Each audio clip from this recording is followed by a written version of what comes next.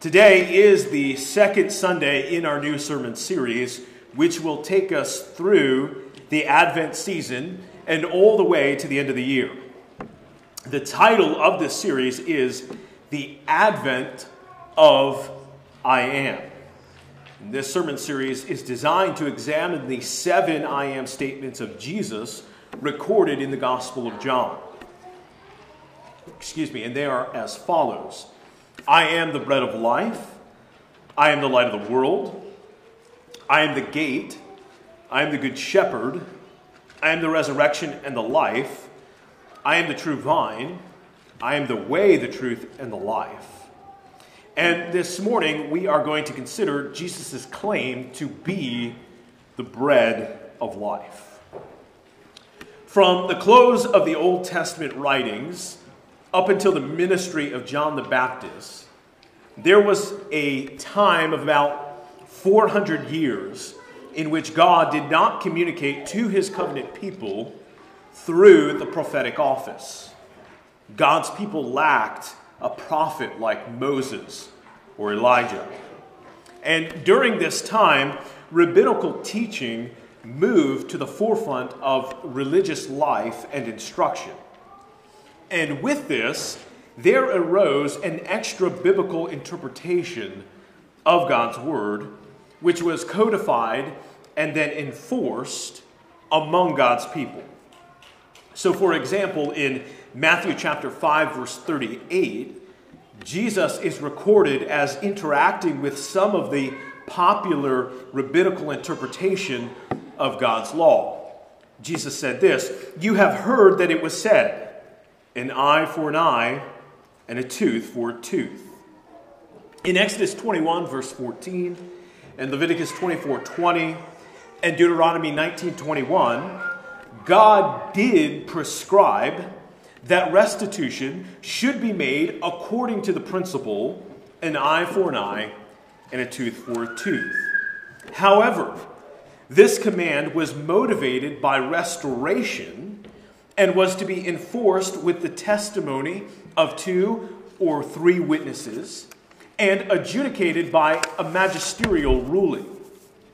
In contrast, the rabbis moved away from the idea of restitution and began to teach vengeance based upon the principle, an eye for an eye and a tooth for a tooth. And so Jesus comes along and he affirms the law of God and corrects the rabbinical teaching, which lacked the coherence of truth and justice. And similarly, in Matthew 5:43, Jesus said, "You have heard that it was said, you shall love your neighbor and hate your enemy." Again, Jesus is correcting the rabbinical teaching that twisted Leviticus chapter 19:18 to mean God only commands the love of your ethnic brotherhood. Everyone else you can hate. We also see this interaction repeated throughout the rest of the gospel accounts. When Jesus healed on the Sabbath, he was not breaking the law of God handed down at Mount Sinai, but rather he was breaking the extra biblical laws written and enforced by the scribes and Pharisees. And then in Matthew chapter 11, verse 28, it is apparent that over the course of those 400 years of that intertestamental time where God was not speaking through the prophetic office and the rabbinical teaching was rising and coming to the forefront of social society, the people had become heavy laden with the burden of extra biblical law. And in Matthew 5, verse 6, Jesus acknowledges that God's covenant people were hungry and thirsty for righteousness, for an alien righteousness outside of themselves that would bring forgiveness of sin and lead to acceptance with God. Ultimately, Jesus acknowledges that people were hungry for justification and adoption that didn't come from keeping the rabbinical law. So with this backdrop, Jesus enters the scene in the advent of his public ministry and states, "I am the bread of life." This morning's text comes from John chapter 6, verses 22 through 59. And as I preach this morning, I want to answer two questions. Number one, I want to answer the question, what does Jesus mean when he says, I am the bread of life? And then number two, I want to answer this question. How are we to respond to Jesus' self-revelation as the bread of life? So if you have your Bible with you, go ahead and turn to John chapter 6. I'm going to read verses 22 through 59, and then I'll pray a prayer of illumination. On the next day, the crowd that remained on the other side of the sea saw that there had been only one boat there, and that Jesus had not entered the boat with his disciples, but that his disciples had gone away alone. Other boats from Tiberias came near the place where they had eaten the bread after the Lord had given thanks. So when the crowd saw that Jesus was not there, nor his disciples, they themselves got into the boats and went to Capernaum, seeking Jesus. When they found him on the other side of the sea, they said to him, Rabbi, when did you come here? And Jesus answered them, Truly, truly, I say to you, you are seeking me not because you saw signs, but because you ate your fill of the loaves. Do not labor for the food that perishes, but for the food that endures to eternal life, which the Son of Man will give to you. For on him God the Father has set his seal. Then they said to him, What must we do to be doing the works of God? And Jesus answered them, This is the work of God, that you believe in him whom he has sent. So they said to him, Then what sign do you do, that we may see and believe you? What work do you perform? Our fathers ate the manna in the wilderness. As it is written, he gave them bread from heaven to eat. And Jesus then said to them, Truly, truly, I say to you, it was not Moses who gave you the bread from heaven, but my Father gives you the true bread from heaven. For the bread of God is he who comes down from heaven and gives life to the world. And they said to him, Sir, give us this bread always. And Jesus said to them, I am the bread of life. Whoever comes to me shall not hunger, and whoever believes in me shall never thirst. But I said to you that you have seen me, and yet do not believe. All that the Father gives me will come to me, and whoever comes to me I will never cast out. For I have come down from heaven, not to do my own will, but the will of him who sent me.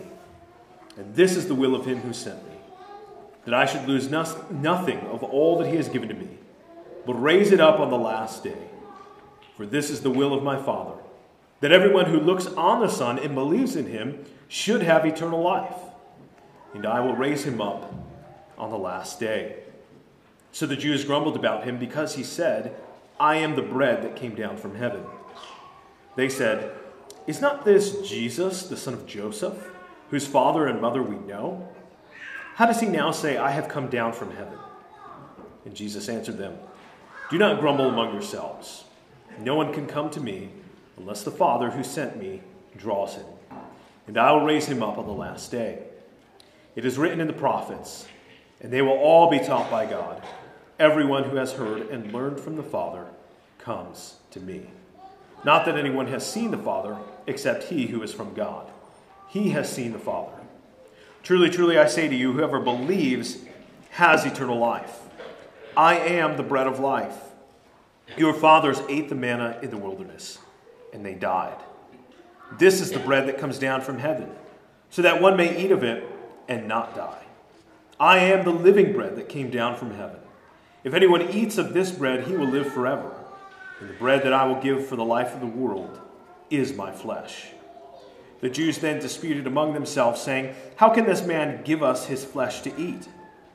So Jesus said to them, Truly, truly, I say to you, unless you eat the flesh of the Son of Man and drink his blood, you have no life in you. Whoever feeds on my flesh and drinks my blood has eternal life, and I will raise him up on the last day. For my flesh is true food, and my blood is true drink. Whoever feeds on my flesh and drinks my blood abides in me, and I in him.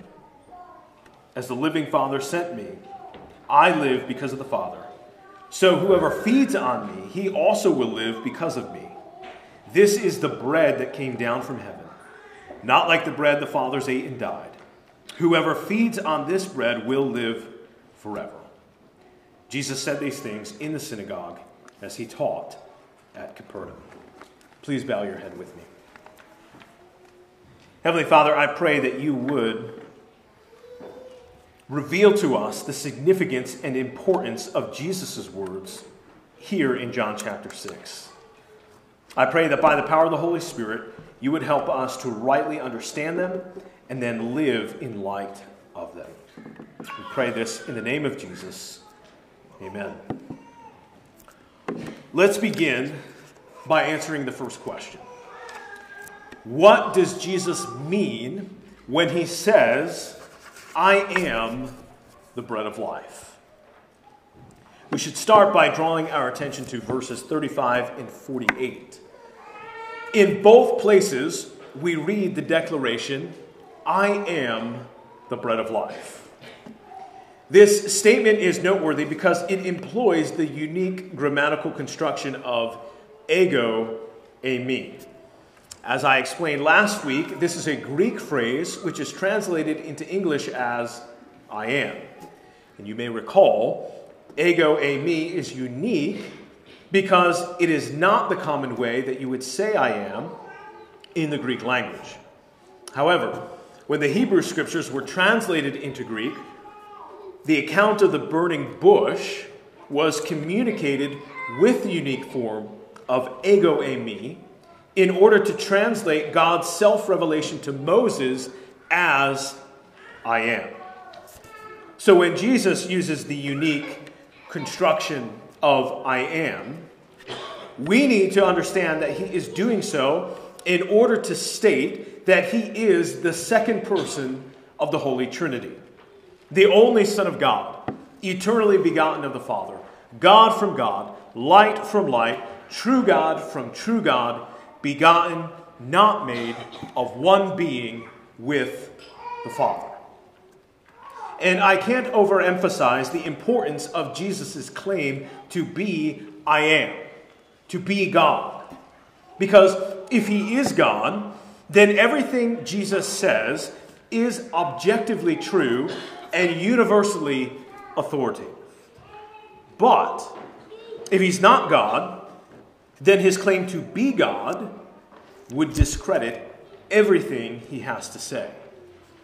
And if you are a skeptic of Christianity, I would say it is especially important for you to develop your opinion about Jesus based upon his own claims to be God.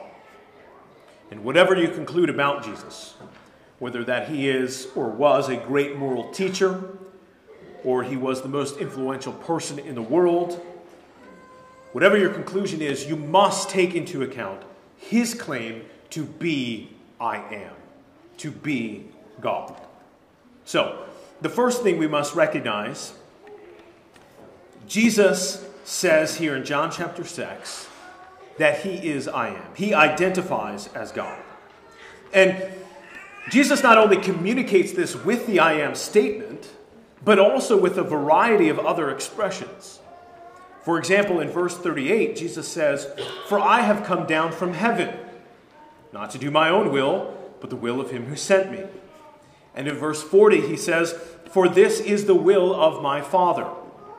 Likewise, in verse 51, Jesus said, "I am the living bread that came down from heaven." And again in verse 57, he said, "As the living Father sent me." All of these references allude to Jesus' co-eternal self-existence and his heavenly dwelling. Therefore, from Jesus' very own words, we must understand that he claims to be God incarnate, God in the flesh. In verses 35 and 48, not only does Jesus state his deity by employing the use of ego eimi, but Jesus also claims to be the bread of life. in order to fully understand what Jesus means by the bread of life, we need to take note that at the end of verse 32, Jesus refers to himself as the true bread from heaven. We must consider Jesus' statement about being the bread of life according to the contrast that he is drawing between himself as the true form and another form that isn't. So then, what is Jesus comparing himself to? In verse 26, Jesus states that the crowds were only following him because they had just experienced the miraculous feeding of the 5,000 and wanted more of his miracle bread. As Jesus explains to the people that they should believe in him, the crowd responds with a suggestion that Jesus should perform a sign that is worthy of their faith. They say to Jesus, "Moses provided a real sign by giving manna to our forefathers in the wilderness following the exodus from Egypt." In other words, they were saying, Jesus, food from heaven is a real sign that is worthy of our faith. But Jesus responds in verse 32 by saying this, "Truly, truly, I say to you, it was not Moses who gave you the bread from heaven, but my Father gives you the true bread from heaven. For the bread of God is he who comes down from heaven and gives life to the world." It is right for us to understand Jesus' claim to be the bread of life in contrast with the manna that was provided in the Exodus. And the bread, the manna, that came down from heaven in the wilderness did two things. First, the manna displayed the power and glory of God as he sovereignly provided for his people. The existence of the manna in the wilderness proved the existence of God's faithfulness and his goodness. Second, the manna provided a simple provision for the people of God, namely basic nourishment and sustenance, as is the case with all common bread. Bread is food. It's designed to simply nourish and sustain the physical body. And Jesus points out in verse 48 that the manna from heaven accomplished this simple purpose. Yet the people still died because of sin and the subsequent curse of death. In contrast to manna, Jesus says that the bread of life actually provides eternal life. And this is clearly stated in verses 50 and 51, as Jesus said, "This is the bread that comes down from heaven, so that one may eat of it and not die. I am the living bread that came down from heaven. If anyone eats of this bread, he will live forever. And the bread that I will give for the life of the world is my flesh." The point that is to be understood by the contrast between Jesus, the bread of life, and the manna is this. Jesus, the true bread from heaven, provides eternal life, something that manna could never do. However, we should not only consider this contrast, but we should also take note of a great similarity between Jesus and the manna in wilderness. Or in other words, we should see the manna as a shadow and Jesus as the fulfillment. Just as manna was an act of God's care for his people, so the advent of Jesus is God's greatest act of provision. At the end of verse 51, Jesus alludes to the fact that it is through his life, death, burial, and resurrection that he provides for us by giving his own life. Jesus said, "And the bread that I will give for the life of the world is my flesh." This is a euphemism for his crucifixion, at which point his body of flesh was ripped and torn like a loaf of bread under the wrath of God for our sin. Furthermore, consider Exodus 16, verses 1 through 4. It says this, "They set out from Elim, and all the congregation of the people of Israel came to the wilderness of Sin, which is between Elim and Sinai, on the 15th day of the second month, after they had departed from the land of Egypt. And the whole congregation of the people of Israel grumbled against Moses and Aaron in the wilderness. And the people of Israel said to them, "Would that we had died by the hand of the Lord in the land of Egypt, when we sat by the meat pots and ate bread to the full. For you have brought us out into this wilderness to kill this whole assembly with hunger." Then the Lord said to Moses, "Behold, I am about to rain down bread from heaven." In the wilderness of sin, God provided a shadow that pointed to Christ in the form of bread. Here in John chapter 6, in another wilderness, in fact, in Matthew 14, the description of this account says that the place where all of this took place was desolate. So here in another wilderness, Jesus provides for the sin of the people as the bread of life. Conceived of God the Holy Spirit, born of the Virgin Mary, as the second person of the Holy Trinity, Jesus took on human flesh and became the God-man. He lived a sinless life for you and me in our place, procuring real righteousness for us through his obedience to God the Father. Jesus then suffered and died on the cross in our place.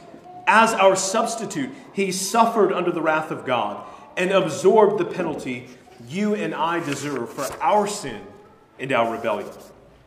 He was buried, and on the third day he rose again in bodily form, defeating sin and death for us, so that we too one day will rise from the dead like him unto eternal life with God the Father in heaven. Jesus was seen by over 500 eyewitnesses and then ascended into heaven and is now seated at the right hand of God the Father, reigning and ruling. This is the good news of the gospel. And when we embrace Jesus by grace through faith and repent of our sin and trust in him, we sinners who deserve God's wrath get God's grace. Jesus provides righteousness that leads to justification and acceptance with God. And he provides this to all who would come to him in faith and believe that he is the Christ. So then, from Jesus' own testimony, in which he says, "I am," we must conclude that he means to say, "I am God." And likewise, by his reference to being the bread of life, we can determine that Jesus means his work on the cross, the breaking of his body, is our means of righteousness and justification and eternal life. And so this answers the first question. What does Jesus mean when he says, "I am the bread of life"? Now, let's consider the second question. How are we to respond to this self-revelation of Jesus being the bread of life? In verse 27, Jesus says, "Do not labor for the food that perishes, but for the food that endures to eternal life, which the Son of Man will give to you." With these words, Jesus sets an order of priority. He isn't literally saying that you and I should not be concerned about feeding our families or even eating ourselves. He is setting an order of priority. While physical food is important for our existence, while we need it for sustenance, if we do not eat, we will die. In light of this, Jesus is saying the spiritual food from heaven is far more important than physical food. If we do not eat from the bread of life, we will die. And before you and I eat another morsel of food, Jesus is saying that we must come face to face with his claim of being the bread of life. And so following this worship service, you will go home and eat some delicious food, and maybe you'll go out to a restaurant. Whatever the case may be, Jesus is saying that before you personally strive to seek your next meal, you must first seek the food that endures to eternal life. So then, the first thing we are to do, in light of Jesus' self-revelation, is to prioritize in our minds and hearts the significance and value of the bread that came down from heaven. In verse 53, Jesus says, "Truly, truly, I say to you, unless you eat the flesh of the Son of Man and drink his blood, you have no life in you. Whoever feeds on my flesh and drinks my blood has eternal life, and I will raise him up on the last day." Jesus says that in light of his self-revelation as the bread of life, you and I are to feed on him.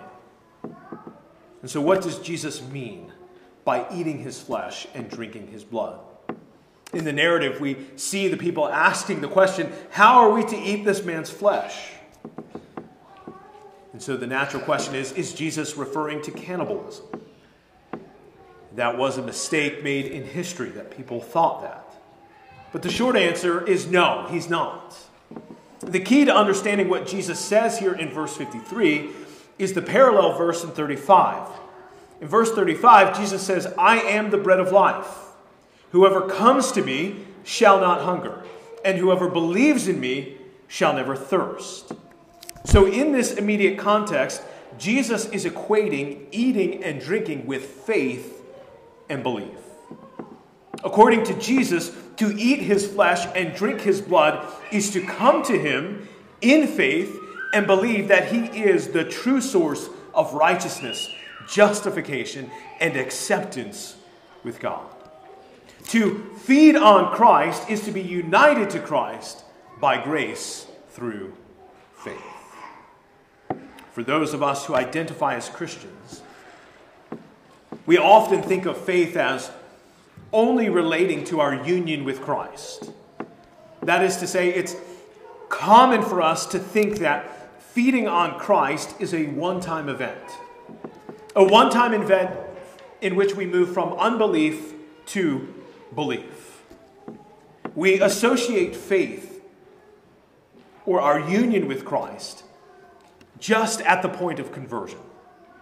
That moment we went from blindness to sight, death to life. But feeding on Christ is not a one-time event. Just like eating breakfast is not a one-time event, but rather a daily exercise, so feeding on Christ, believing in him, is to be a daily exercise. Furthermore, faith is not only the means by which we experience union with Christ, but faith is also the means by which we experience communion with Christ. Therefore, we are to come to the Lord's table in faith and feast on the body of Jesus, experiencing love and peace and joy as we spiritually commune with Christ. So then, this is how we are to respond to Jesus' self-revelation. We are to believe in him. We are to feast on him. We are to receive him by grace through faith. Friends and neighbors, if you are a skeptic of Jesus, then you need to wrestle with a couple of points. First, as I explained last week, the majority of modern scholarship understands that Jesus existed. Anyone postulating the non-historicity of Jesus is part of a small minority. And this is because of the overwhelming evidence that supports the historical Jesus. So then, as a skeptic, you have to come face to face with Jesus' words. Not only does he claim to be God, but he declares that he is the bread of life that came down from heaven, in whom eternal life is experienced. And so this morning, you may sense that you are alienated from God. Perhaps you are feeling guilty and shameful because of your sin.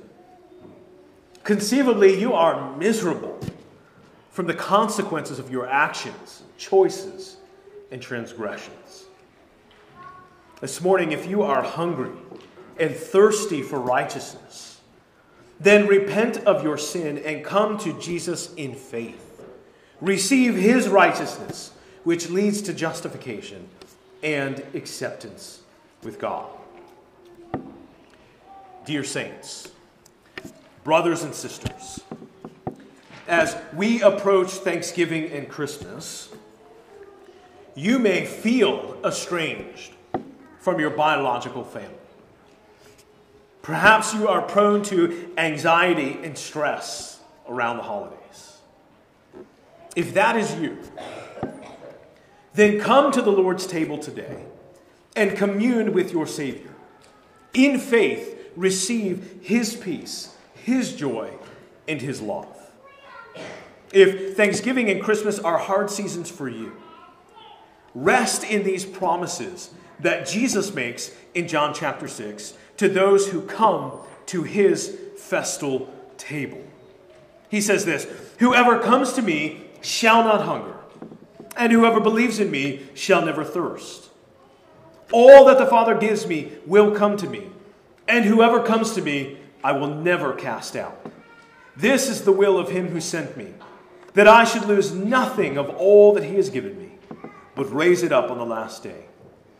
Everyone who looks on the Son and believes in him shall have eternal life, and I will raise him up on the last day."